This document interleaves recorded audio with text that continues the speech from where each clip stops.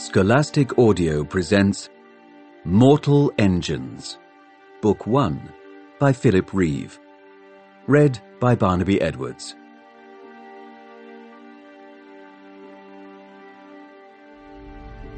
Part 1. Chapter 1. The Hunting Ground. It was a dark, blustery afternoon in spring, and the city of London was chasing a small mining town across the dried-out bed of the old North Sea. In happier times, London would never have bothered with such feeble prey. The great traction city had once spent its days hunting far bigger towns than this, ranging north as far as the edges of the ice waste and south to the shores of the Mediterranean. But lately, prey of any kind had started to grow scarce, and some of the larger cities had begun to look hungrily at London. For 10 years now, it had been hiding from them, skulking in a damp, mountainous western district that the Guild of Historians said had once been the island of Britain. For 10 years, it had eaten nothing but tiny farming towns and static settlements in those wet hills. Now, at last, the Lord Mayor had decided that the time was right to take his city back over the land bridge into the great hunting ground. It was barely halfway across when the lookouts on the high watchtowers spied the mining town, gnawing at the salt flats 20 miles ahead. To the people of London, it seemed like a sign from the gods, and even the Lord Mayor, who didn't believe in gods or signs, thought it was a good beginning to the journey east, and issued the order to give chase. The mining town saw the danger and turned tail, but already the huge caterpillar tracks under London were starting to roll faster and faster. Soon the city was lumbering in pursuit, a moving mountain of metal that rose in 7 tiers like the layers of a wedding cake, the lower levels wreathed in engine smoke, the villas of the rich gleaming white on the higher decks, and above it all, the cross on top of St. Paul's Cathedral, glinting gold, 2,000 feet above the ruined earth. Tom was cleaning the exhibits in the London Museum's Natural History section when it started. He felt the telltale tremor in the metal floor, and looked up to find the model whales and dolphins that hung from the gallery roof swinging on their cables with soft creaking sounds. He wasn't alarmed. He had lived in London for all of his 15 years, and he was used to its movements. He knew that the city was changing course and putting on speed. A prickle of excitement ran through him, the ancient thrill of the hunt that all Londoners shared. There must be prey in sight.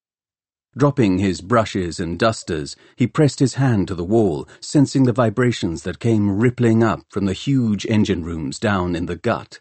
Yes. There it was, the deep throb of the auxiliary motors cutting in, boom, boom, boom, like a big drum beating inside his bones. The door at the far end of the gallery slammed open, and Chudley Pomeroy came storming in, his toupee askew and his round face red with indignation. "What in the name of Quirk?" he blustered, gawping at the gyrating whales and the stuffed birds jigging and twitching in their cases, as if they were shaking off their long captivity and getting ready to take wing again. "Apprentice Natsworthy, what's going on here?" "It's a chase, sir," said Tom, wondering how the deputy head of the Guild of Historians had managed to live aboard London for so long and still not recognize its heartbeat. "It must be something good," he explained. "They've brought all the auxiliaries online. That hasn't happened for ages. Maybe London's luck has turned." "Ha!" snorted Pomeroy, wincing as the glass in the display cases started to whine and shiver in sympathy with the beat of the engines. Above his head, the biggest of the models, a thing called a blue whale that had become extinct thousands of years ago, was jerking back and forth on its hawsers like a plank swing. "That's as may be, Natsworthy," he said. "I just wish the Guild of Engineers would fit some decent shock absorbers in this building. Some of these specimens are very delicate. It won't do at all." He tugged a spotted handkerchief out of the folds of his long black robes and dabbed his face with it. "Please, sir," asked Tom, "could I run down to the observation platforms and watch the chase, just for half an hour? It's been years since there was a really good one." Pomeroy looked shocked. Certainly not, apprentice. Look at all the dust that this wretched chase is shaking down. All the exhibits will have to be cleaned again and checked for damage. "Oh, but that's not fair," cried Tom. "I've just dusted this whole gallery." He knew at once that he had made a mistake. Old Chudley Pomeroy wasn't bad, as guildsman went, but he didn't like being answered back by a mere third-class apprentice. He drew himself up to his full height, which was only slightly more than his full width, and frowned so sternly that his guild mark almost vanished between his bushy eyebrows. "Life isn't fair, Natsworthy," he boomed. "Any more cheek from you, and you'll be on gut duty as soon as this chase is over." Of all the horrible chores a third-class apprentice had to perform, gut duty was the one Tom hated most. He quickly shut up, staring meekly down at the beautifully buffed toes of the chief curator's boots. "You were told to work in this department until 7 o'clock, and you will work until 7 o'clock, Pomeroy went on. "Meanwhile, I shall consult the other curators about this dreadful, dreadful shaking." He hurried off, still muttering. Tom watched him go, then picked up his gear and went miserably back to work. Usually he didn't mind cleaning, especially not in this gallery, with its amiable moth-eaten animals and the blue whale smiling its big blue smile. If he grew bored, he simply took refuge in a daydream, in which he was a hero who rescued beautiful girls from air pirates, saved London from the Anti-Traction League, and lived happily ever after. But how could he daydream, with the rest of the city enjoying the first proper chase for ages? He waited for 20 minutes, but Chudley Pomeroy did not return. There was nobody else about. It was a Wednesday, which meant the museum was closed to the public, and most of the senior guildsmen and first and second-class apprentices would be having the day off. What harm could it do if he slipped outside for 10 minutes, just to see what was happening? He hid his bag of cleaning stuff behind a handy yak and hurried through the shadows of dancing dolphins to the door. Out in the corridor, all the argon lamps were dancing too, spilling their light up the metal walls.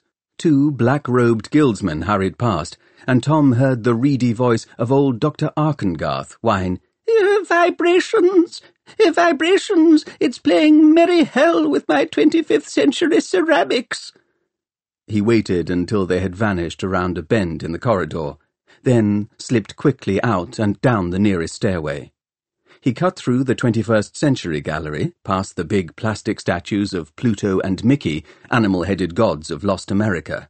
He ran across the main hall and down galleries full of things that had somehow survived through all the millennia since the ancients destroyed themselves in that terrible flurry of orbit-to-Earth atomics and tailored virus bombs called the 60-Minute War. 2 minutes later, he slipped out through a side entrance into the noise and bustle of Tottenham Court Road. The London Museum stood at the very hub of Tier 2, in a busy district called Bloomsbury, and the underbelly of Tier 1 hung like a rusty sky a few feet above the rooftops. Tom didn't worry about being spotted as he pushed his way along the dark, crowded street toward the public goggle screen outside the Tottenham Court Road elevator station. Joining the crowd in front of it, he had his first glimpse of the distant prey, a watery blue-grey blur captured by cameras down on Tier 6. "The town is called Salthook," boomed the voice of the announcer. "A mining platform of 900 inhabitants. She is currently moving at 80 miles per hour, heading due east, but the Guild of Navigators predicts London will catch her before sundown. There are sure to be many more towns awaiting us beyond the land bridge, clear proof of just how wise our beloved Lord Mayor was when he decided to bring London east again." Tom had never felt his city move at such an astonishing speed, and he longed to be down at the observation deck, feeling the wind on his face. He was probably already in trouble with Mr. Pomeroy. What difference could it make if he stole a few more minutes? He set off at a run. and soon reached Bloomsbury Park, out in the open air on the Tier's brim. It had been a proper park once, with trees and duck ponds, but because of the recent shortage of prey, it had been given over to food production, and its lawns grubbed up to make way for cabbage plots and algae pans. The observation platforms were still there, though, raised balconies jutting out from the edge of the Tier, where Londoners could go to watch the passing view. Tom hurried toward the nearest. An even bigger crowd had gathered there, including quite a few people in the black of the Historians' Guild, and Tom tried to look inconspicuous as he pushed his way through to the front and peered over the railings. Salthook was only 5 miles ahead, travelling flat out with black smoke spewing from its exhaust stacks. "Natsworthy," called a braying voice, and his heart sank. He looked around and found that he was standing next to Melephant, a burly first-class apprentice who grinned at him and said, "Isn't it wonderful? A fat little salt mining platform with C-20 land engines. Just what London needs." Herbert Melephant was the worst sort of bully, the sort who didn't just hit you and stick your head down the lavatory, but made it his business to find out all your secrets and the things that upset you most and taunt you with them. He enjoyed picking on Tom, who was small and shy and had no friends to stick up for him. And Tom could not get back at him because Melephant's family had paid to make him a first-class apprentice, while Tom, who had no family, was a mere third. He knew Melephant was only bothering to talk to him because he was hoping to impress a pretty young historian named Clytie Potts, who was standing just behind. Tom nodded and turned his back, concentrating on the chase. "Look!" shouted Clytie Potts. The gap between London and its prey was narrowing fast, and a dark shape had lifted clear of Salthook. Soon there was another, and another. Airships. The crowds on London's observation platforms cheered, and Melephant said, "Aha! Air merchants. They know the town is doomed, you see. So they are making sure they get away before we eat it. If they don't, we can claim their cargoes along with everything else aboard." Tom was glad to see that Clytie Potts looked thoroughly bored by Melephant. She was a year above him, and must already know this stuff, because she had passed her guild exams and had the historian's mark tattooed on her forehead. "Look," she said again, catching Tom's glance and grinning. "Oh, look at them go! Aren't they beautiful?" Tom pushed his untidy hair out of his eyes and watched as the airships rose up and vanished into the slate-grey clouds. For a moment he found himself longing to go with them, up into the sunlight. If only his poor parents had not left him to the care of the guild to be trained as a historian. He wished he could be cabin boy aboard a sky clipper and see all the cities of the world, Puerto Angeles adrift on the blue Pacific, and Archangel skating on iron runners across the frozen northern seas, the great ziggurat towns of the Nuevo Mayans, and the unmoving strongholds of the Anti-Traction League. But that was just a daydream, better saved for some dull museum afternoon. A fresh outbreak of cheering warned him that the chase was nearing its end, and he forgot the airships and turned his attention back to Salthook. The little town was so close that he could see the ant-like shapes of people running about on its upper tiers. How frightened they must be, with London bearing down on them and nowhere to hide. But he knew he mustn't feel sorry for them. It was natural that cities ate towns, just as the towns ate smaller towns, and smaller towns snapped up the miserable static settlements. That was municipal Darwinism, and it was the way the world had worked for 1,000 years, ever since the great engineer Nicholas Quirk had turned London into the first traction city. "London! London!" Tom shouted, adding his voice to the cheers and shouts of everybody else on the platform. And a moment later, they were rewarded by the sight of one of Salthook's wheels breaking loose. The town slewed to a halt, smokestacks snapping off and crashing down into the panicked streets, and then London's lower tiers blocked it from view, and Tom felt the deck plates shiver as the city's huge hydraulic jaws came slamming shut. There was frantic cheering from observation platforms all over the city. Loudspeakers on the tier support pillars started to play London Pride, and somebody Tom had never even seen before hugged him tight and shouted in his ear, "A catch! A catch!" He didn't mind. At that moment he loved everybody on the platform, even Melephant. "A catch!" he yelled back, struggling free, and felt the deck plates trembling again. Somewhere below him, the city's great steel teeth were gripping Salthook, lifting it and dragging it backward into the gut. "And perhaps Apprentice Natsworthy would like to come as well," Clytie Potts was saying. Tom had no idea what she was talking about, but as he turned, she touched his arm and smiled. "There'll be celebrations in Kensington Gardens tonight," she explained. "Dancing and fireworks. Do you want to come?" People didn't usually invite third-class apprentices to parties, especially not people as pretty and popular as Clytie, and Tom wondered at first if she was making fun of him. But Melephant obviously didn't think so, for he tugged her away and said, "We don't want Natsworthy's sort there." "Why not?" asked the girl. "Well, you know," huffed Melephant, his square face turning almost as red as Mr. Pomeroy's. "But he's just a third, a skivvy. He'll never get his guild mark. He'll just end up as a curator's assistant, won't you, Natsworthy?" he asked, leering at Tom.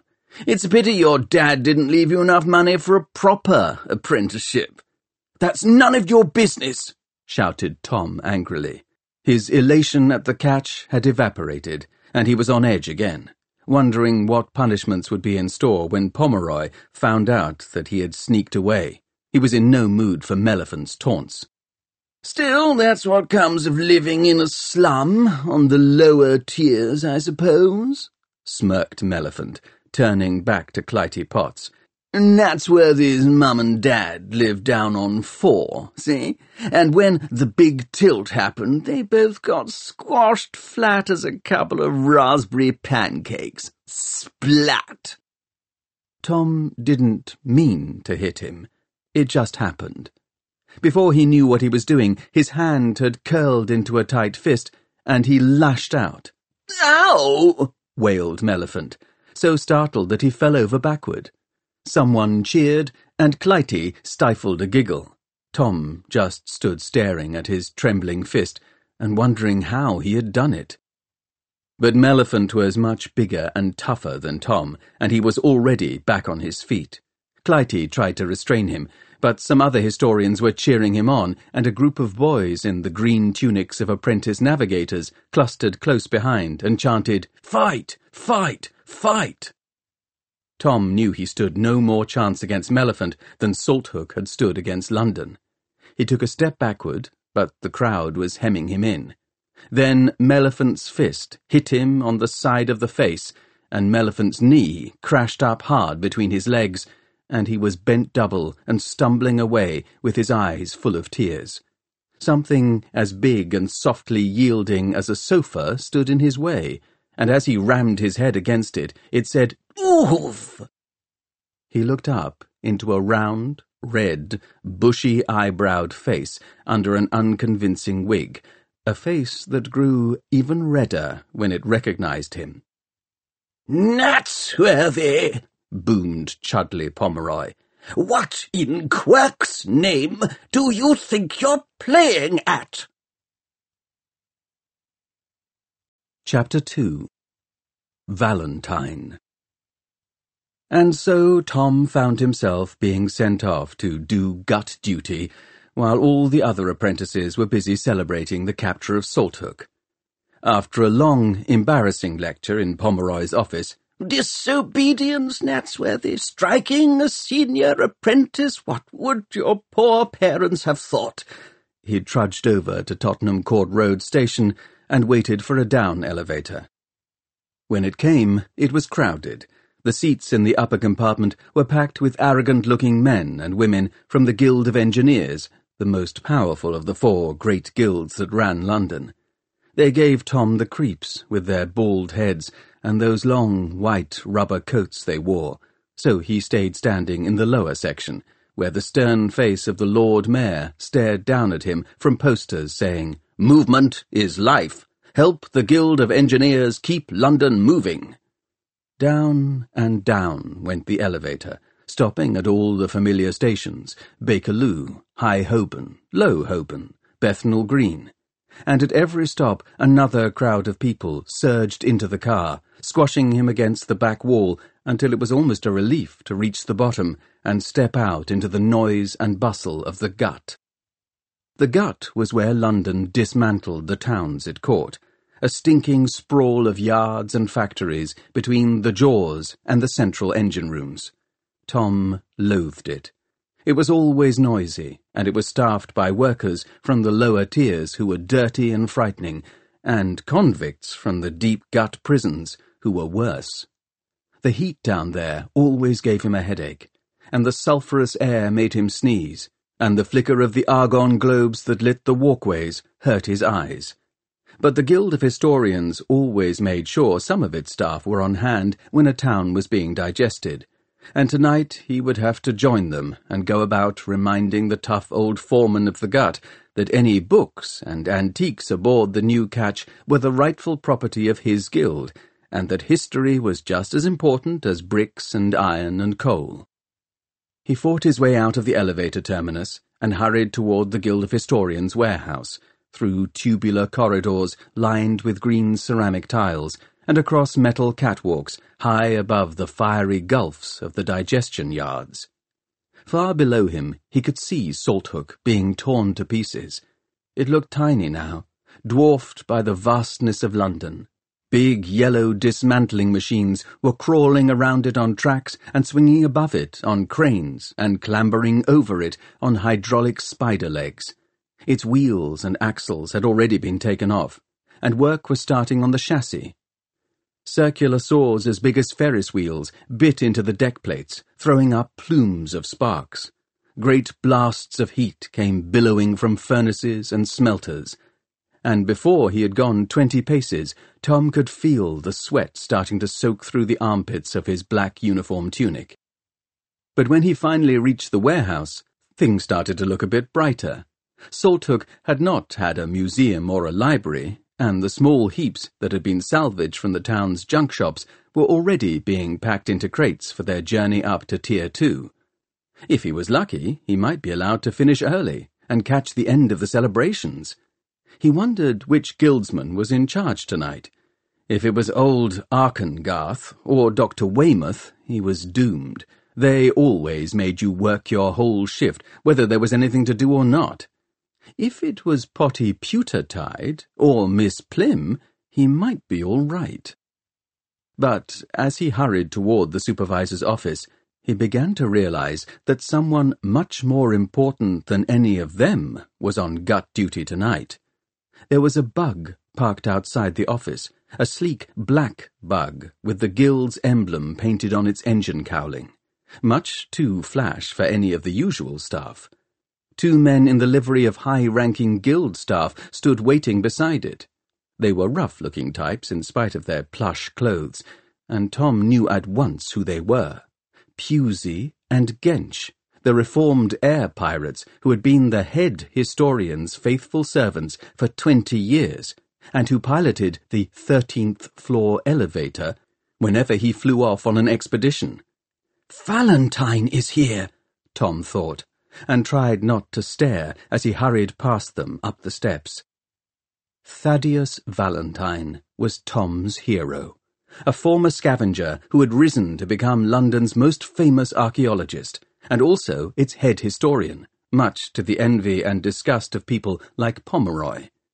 Tom kept a picture of him tacked to the dormitory wall above his bunk, and he had read his books, Adventures of a Practical Historian, and America Deserter, Across the Dead Continent with Gun, Camera, and Airship, until he knew them by heart. The proudest moment of his life had been when he was 12 and Valentine had come down to present the apprentices' end-of-year prizes, including the one Tom had won for an essay on identifying fake antiquities. He still remembered every word of the speech the great man had made. "Never forget, apprentices, that we historians are the most important guild in our city. We don't make as much money as the merchants, but we create knowledge, which is worth a great deal more. We may not be responsible for steering London, like the navigators, but where would the navigators be if we hadn't preserved the ancient maps and charts? And as for the Guild of Engineers, just remember that every machine they have ever developed is based on some fragment of old tech, ancient high technology that our museum keepers have preserved or our archaeologists have dug up." All Tom had been able to manage by way of reply was a mumbled, "Thank you, sir," before he scurried back to his seat, so it never occurred to him that Valentine would remember him.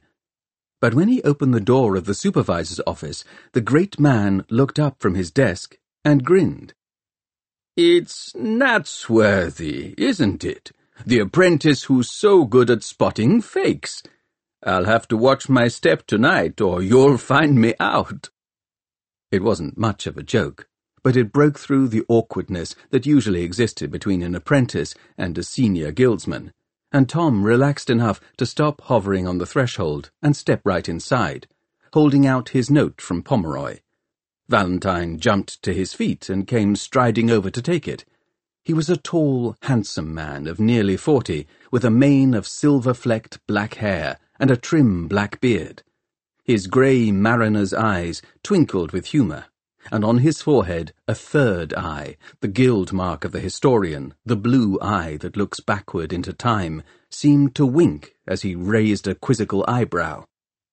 "Fighting, eh? And what did Apprentice Melephant do to deserve a black eye?" "He was saying stuff about my mum and dad, sir," mumbled Tom. "I see." The explorer nodded, watching the boy's face. Instead of telling him off, he asked, "Are you the son of David and Rebecca Natsworthy?" "Yes, sir," admitted Tom. "But I was only 6 when the big tilt happened. I mean, I don't really remember them." Valentine nodded again, and his eyes were sad and kind. "They were good historians, Thomas. I hope you'll follow in their footsteps." "Oh, yes, sir," said Tom. I mean, I hope so too." He thought of his poor mum and dad, killed when part of Cheapside collapsed onto the tier below. Nobody had ever spoken like that about them before, and he felt his eyes filling with tears.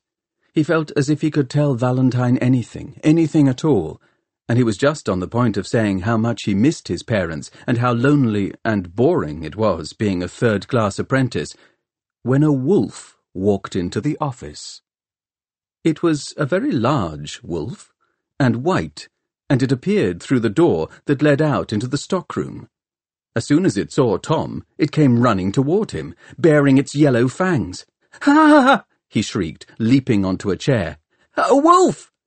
"Oh, do behave," a girl's voice said, and a moment later the girl herself was there, bending over the beast and tickling the soft white ruff of fur under its chin. The fierce amber eyes closed happily, and Tom heard its tail whisking against her clothes. "Don't worry," she laughed, smiling up at him. "He's a lamb. I mean, he's a wolf, really, but he's as gentle as a lamb." "Tom," said Valentine, his eyes twinkling with amusement, "meet my daughter, Catherine, and Dog." "Dog?" Tom came down off his chair, feeling foolish and still a little scared. He had thought the brute must have escaped from the zoo in Circle Park. "It's a long story," said Valentine. "Catherine lived on the raft city of Puerto Angeles until she was 5. Then her mother died, and she was sent to live with me. I brought Dog back for her as a present for my expedition to the ice wastes, but Catherine couldn't speak very much English in those days, and she'd never heard of wolves. So When she first saw him, she said, "Dog," and it sort of stuck. "He's perfectly tame," the girl promised, still smiling up at Tom. "Father found him when he was just a cub. He had to shoot the mother, but he hadn't the heart to finish poor Dog off. He likes it best if you tickle his tummy. Dog, I mean, not father," she laughed. She had a lot of long, dark hair, and her father's grey eyes, and the same quick, dazzling smile, and she was dressed in the narrow silk trousers and flowing tunic that were all the rage in high London that summer. Tom gazed at her in wonder. He had seen pictures of Valentine's daughter, but he had never realized how beautiful she was. "Look," she said, "he likes you." Dog had ambled over to sniff at the hem of Tom's tunic. His tail swished from side to side, and a wet pink tongue rasped over Tom's fingers. "If Dog likes people," said Catherine, "I usually find I like them too. So come along, father, introduce us properly." Valentine laughed. "Well, Kate, this is Tom Natsworthy, who has been sent down here to help. And if your wolf has finished with him, I think we will have to let him get to work." He put a kindly hand on Tom's shoulder. "There's not much to be done. We'll just take a last look around the yards, and then—" He glanced at the note from Pomeroy, then tore it up into little pieces and dropped them into the red recycling bin beside his desk. "Then you can go." Tom was not sure what surprised him more, that Valentine was letting him off, or that he was coming down to the yards in person. Senior guildsmen usually preferred to sit in the comfort of the office and let the apprentices do the hard work down in the heat and fumes. But here was Valentine pulling off his black robes, clipping a pen into the pocket of his waistcoat, pausing to grin at Tom from the doorway. "Come along, then," he said. "The sooner we start, the sooner you can be off to join the fun in Kensington Gardens." Down they went, and down, with Dog and Catherine following, down past the warehouse and on down twisting spirals of metal stairs to the digestion yards, where Salthook was growing smaller by the minute. All that remained of it now was a steel skeleton, and the machines were ripping even that apart, dragging deck plates and girders away to the furnaces to be melted down. Meanwhile, mountains of brick and slate and timber and salt and coal were trundling off on conveyor belts toward the heart of the gut, and skips of furniture and provisions were being wheeled clear by the salvage gangs. The salvage men were the true rulers of this part of London, and they knew it. They swaggered along the narrow walkways with the agility of tomcats, their bare chests shiny with sweat and their eyes hidden by tinted goggles. Tom had always been frightened of them, but Valentine hailed them with an easy charm and asked them if they had seen anything amongst the spoils that might be of interest to the museum. Sometimes he stopped to joke with them, or ask them how their families were doing, and he was always careful to introduce them to "my colleague, Mr. Natsworthy." Tom felt himself swell with pride. Valentine was treating him like a grown-up, and so the salvagemen treated him the same way, touching the peaks of their greasy caps and grinning as they introduced themselves. They all seemed to be called Len or Smudger. "Take no notice of what they say about these chaps up at the museum," warned Valentine, as one of the Lens led them to a skip where some antiques had been stowed. "Just because they live down in the nether boroughs and don't pronounce their H's doesn't mean they're fools. That's why I like to come down in person when the yards are working. I've often seen salvagemen and scavengers turn up artifacts that historians might have missed." "Yes, sir," agreed Tom, glancing at Catherine. He longed to do something that would impress the head historian and his beautiful daughter.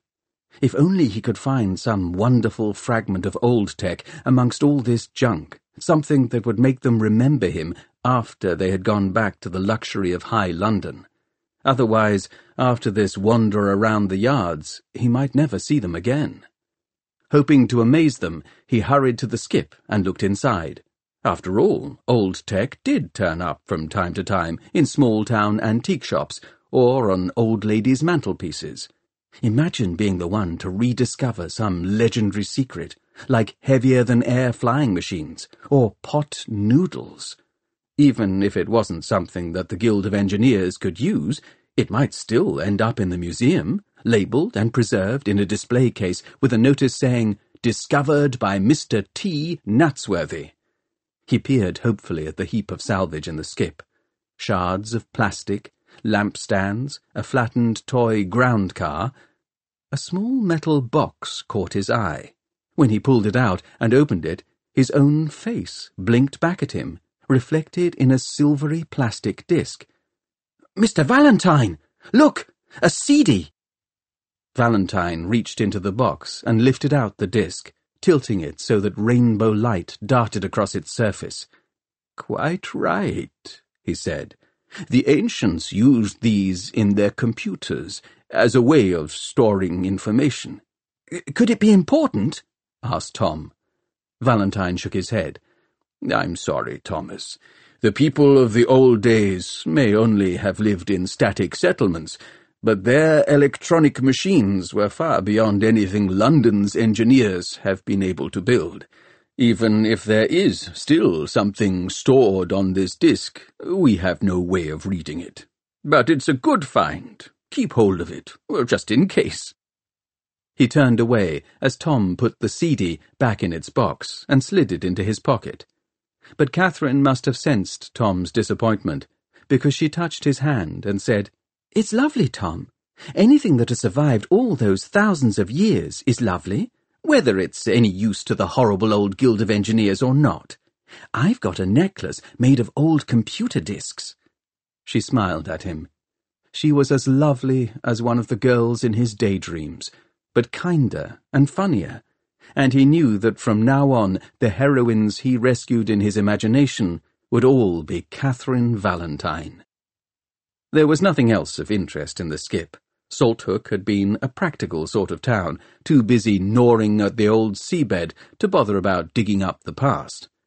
But instead of going straight back to the warehouse, Valentine led his companions up another staircase and along a narrow catwalk to the incomers' station, where the former inhabitants were queuing to give their names to the clerk of admissions and be taken up to new homes in the hostels and workhouses of London. "Even when I'm not on duty," he explained, "I always make a point of going down to see the scavengers when we make a catch, before they have a chance to sell their finds at the Tier 5 antique markets and melt back into the out-country."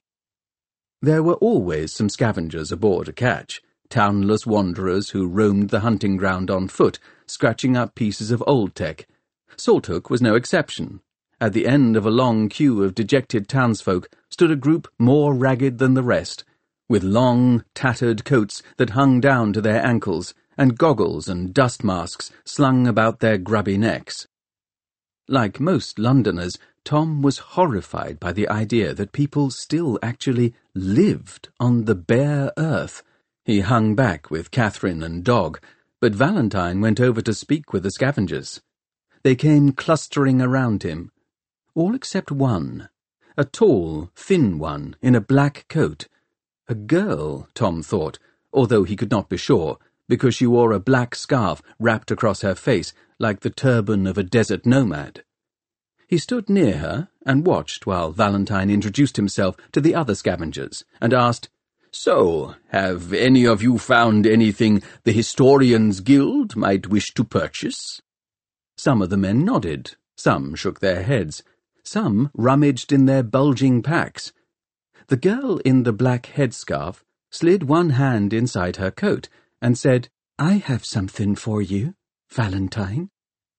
She spoke so softly that only Tom and Catherine heard her, and as they turned to look, she suddenly sprang forward, whipping out a long, thin-bladed knife. Chapter 3. The Waste Chute.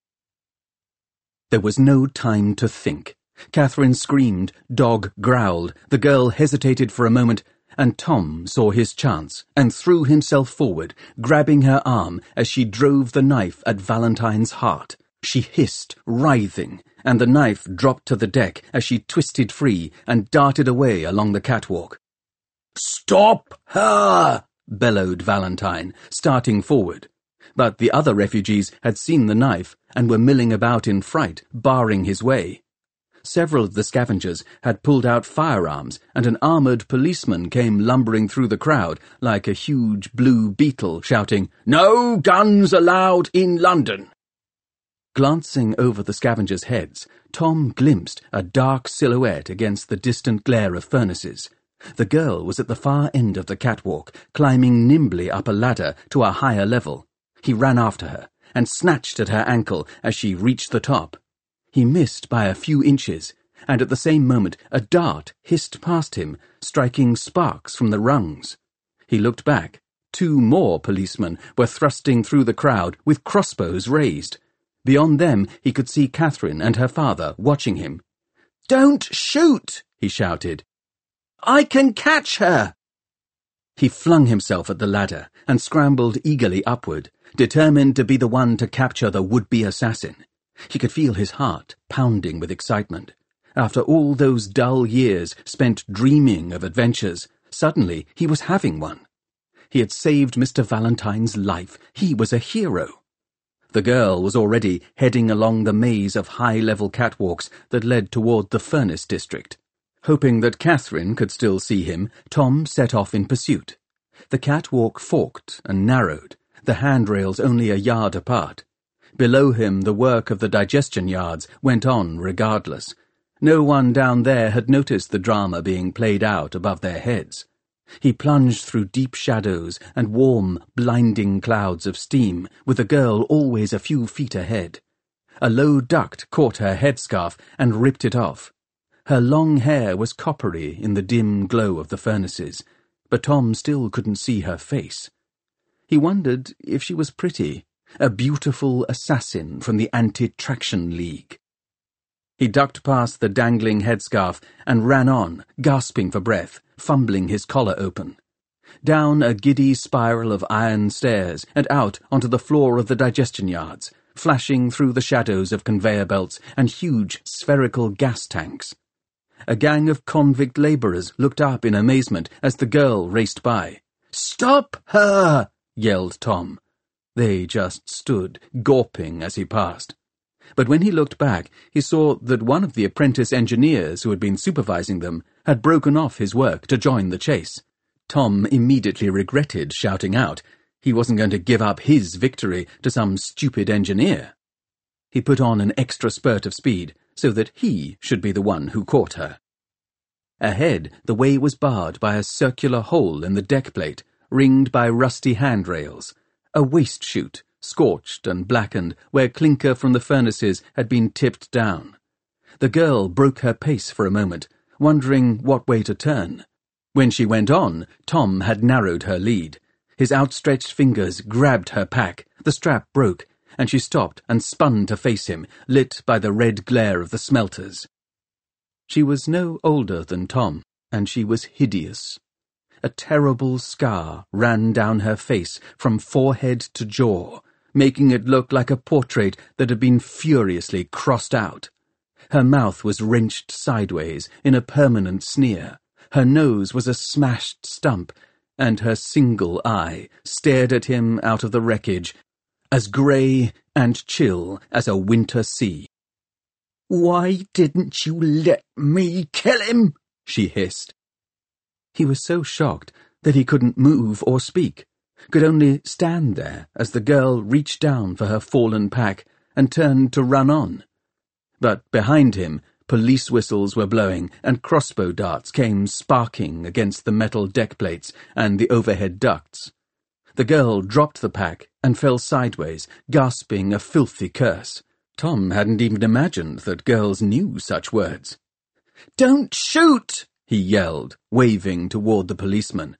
They were lumbering down the spiral stair beyond the gas tanks, shooting as they came, as if they didn't much care that Tom was in the way. Don't shoot!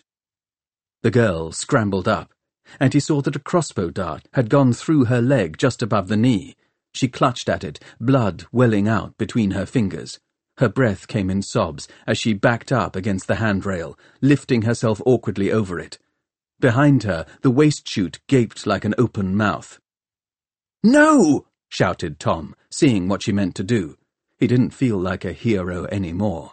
He just felt sorry for this poor, hideous girl, and guilty at being the one who had trapped her here.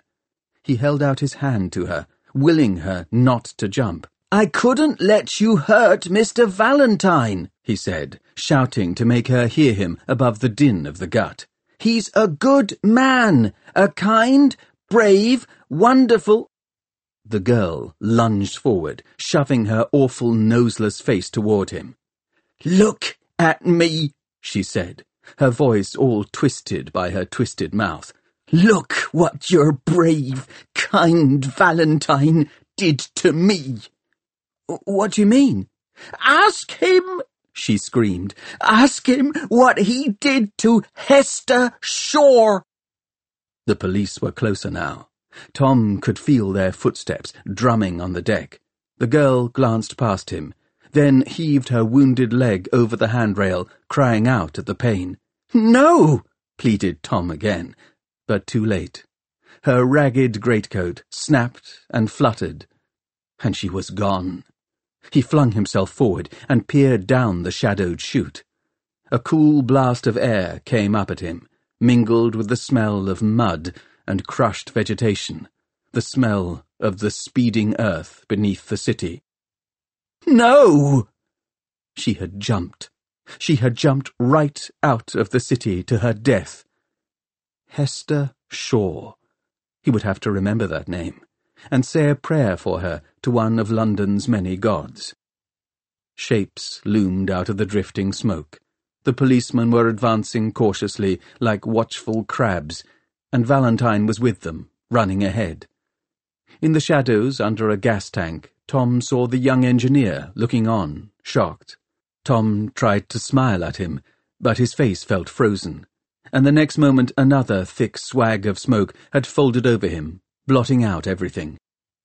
"Tom, are you all right?" Valentine ran up, barely winded by the long chase. "Where is she? Where is the girl?" "Dead," Tom said lamely. Valentine stood beside him at the handrail and peered over. The shadows of the drifting smoke moved over his face like cobwebs. There was a strange light in his eyes, and his face was tight and white and frightened.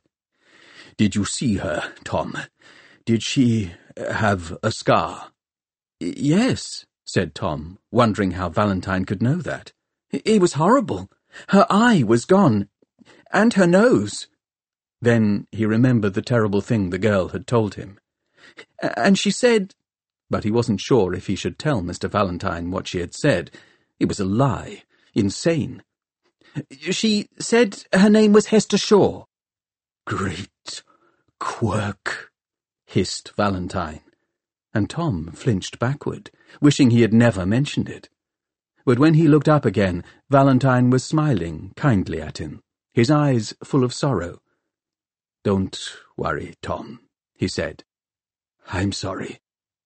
Tom felt a big, gentle hand on his shoulder, and then, he was never sure quite how it happened, a twist, a shove, and he was pitching over the handrail and falling, just as Hester Shore had fallen, flailing wildly for a hold on the smooth metal at the brim of the waste chute.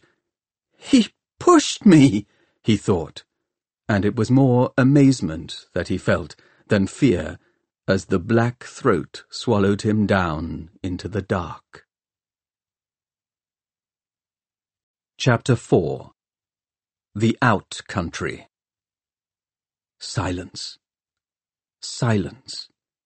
He couldn't understand it. Even when London wasn't moving, there was usually some sort of noise in the dormitory. The whir of ventilators, the hum and rattle of distant elevator shafts, the snores of other apprentices in the neighbouring bunks. But now, silence. His head ached. In fact, all of him ached.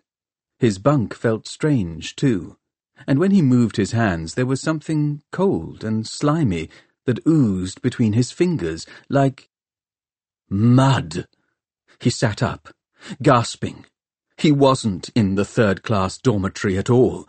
He was lying on a great humpbacked mound of mud on the edge of a deep trench, and in the thin pearl-grey light of dawn he could see the girl with the ruined face sitting nearby.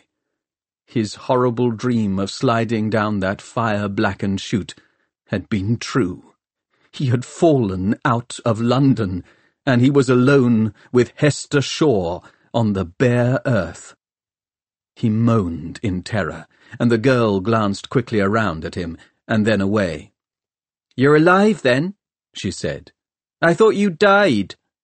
She sounded as if she didn't much care either way.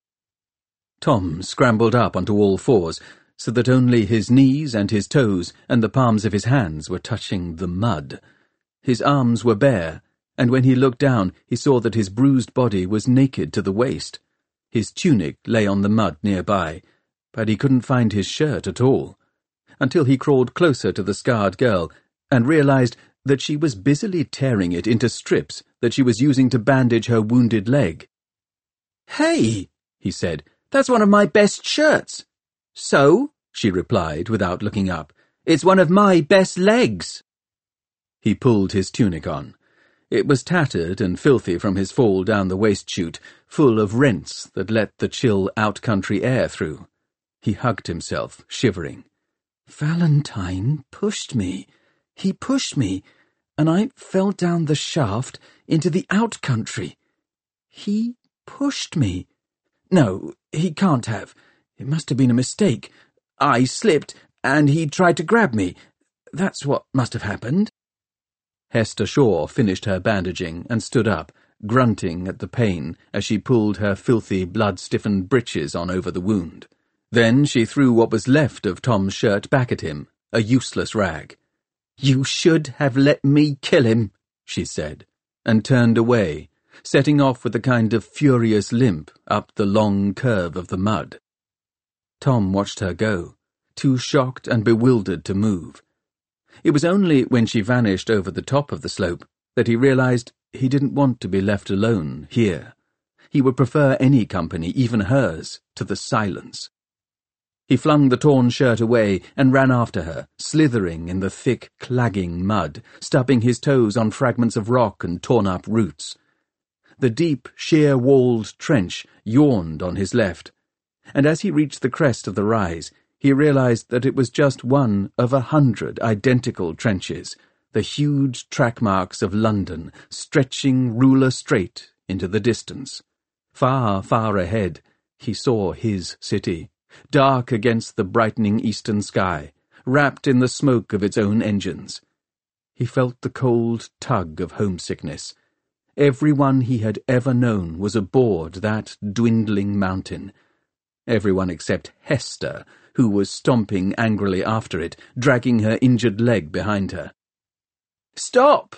he shouted, half running, half wading to catch her up. "Hester! Miss Shaw!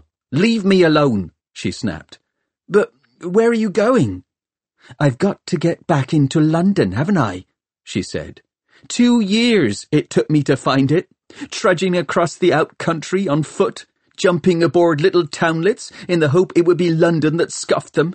And when I finally get there and find Valentine, come down to strut round the yards just like the scavengers told me he would, what happens? Some idiot stops me from cutting his heart out like he deserves." She stopped walking and turned to face Tom. "If you hadn't shoved your oar in, he'd be dead, and I'd have fallen down and died beside him, and I'd be at peace by now." Tom stared at her, and before he could stop himself, his eyes filled with stinging tears. He hated himself for looking like a fool in front of Hester Shaw, but he couldn't help it.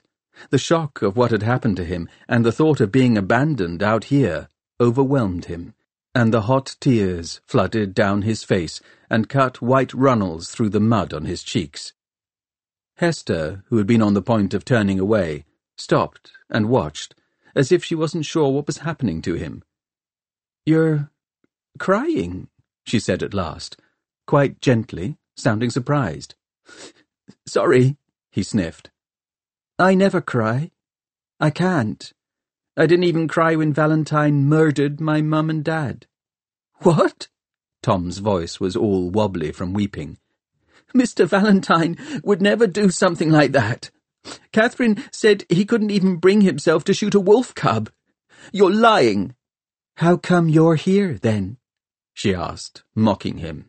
"He shoved you out after me, didn't he? Just because you'd seen me." "You're lying," said Tom again.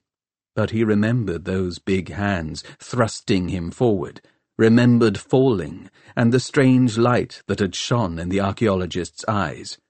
"Well?" asked Hester. "He pushed me," murmured Tom, amazed. Hester Shaw just shrugged, as if to say, see what he's really like. Then she turned away and started walking again. Tom hurried along at her side. "I'll come with you. I've got to get back to London too. I'll help you." "You?" She gave a hissing laugh and spat on the mud at his feet. "I thought you were Valentine's man. Now you want to help me kill him?" Tom shook his head. He didn't know what he wanted. Part of him still clung to the hope that it was all a misunderstanding, and Valentine was good and kind and brave. He certainly didn't want to see him murdered, and poor Catherine left without a father. But he had to catch up with London somehow, and he couldn't do it alone. And anyway, he felt responsible for Hester Shaw. It was his fault that she had been wounded after all. "I'll help you walk," he said. "You're injured. You need me." "I don't need anybody," she said fiercely. "We'll go after London together," Tom promised. "I'm a member of the Guild of Historians. They'll listen to me. I'll tell Mr. Pomeroy. If Valentine really did the things you said, then the law will deal with him." "The law," she scoffed. "Valentine is the law in London. Isn't he the Lord Mayor's favourite? Isn't he the head historian? No, he'll kill me unless I kill him first. Kill you too, probably. Shing! She mimed, drawing a sword and driving it through Tom's chest. The sun was rising, lifting wreaths of steam from the wet mud. London was still moving, visibly smaller since the last time he looked. The city usually stopped for a few days when it had eaten, and some part of Tom's brain that was not quite numb wondered idly, where on earth is it going? But just then the girl stumbled and fell, her bad leg crumpling under her. Tom scrambled to help her up. She didn't thank him, but she didn't push him away either. He pulled her arm around his shoulders and hauled her up, and they set off together along the mud ridge, following London's tracks into the east.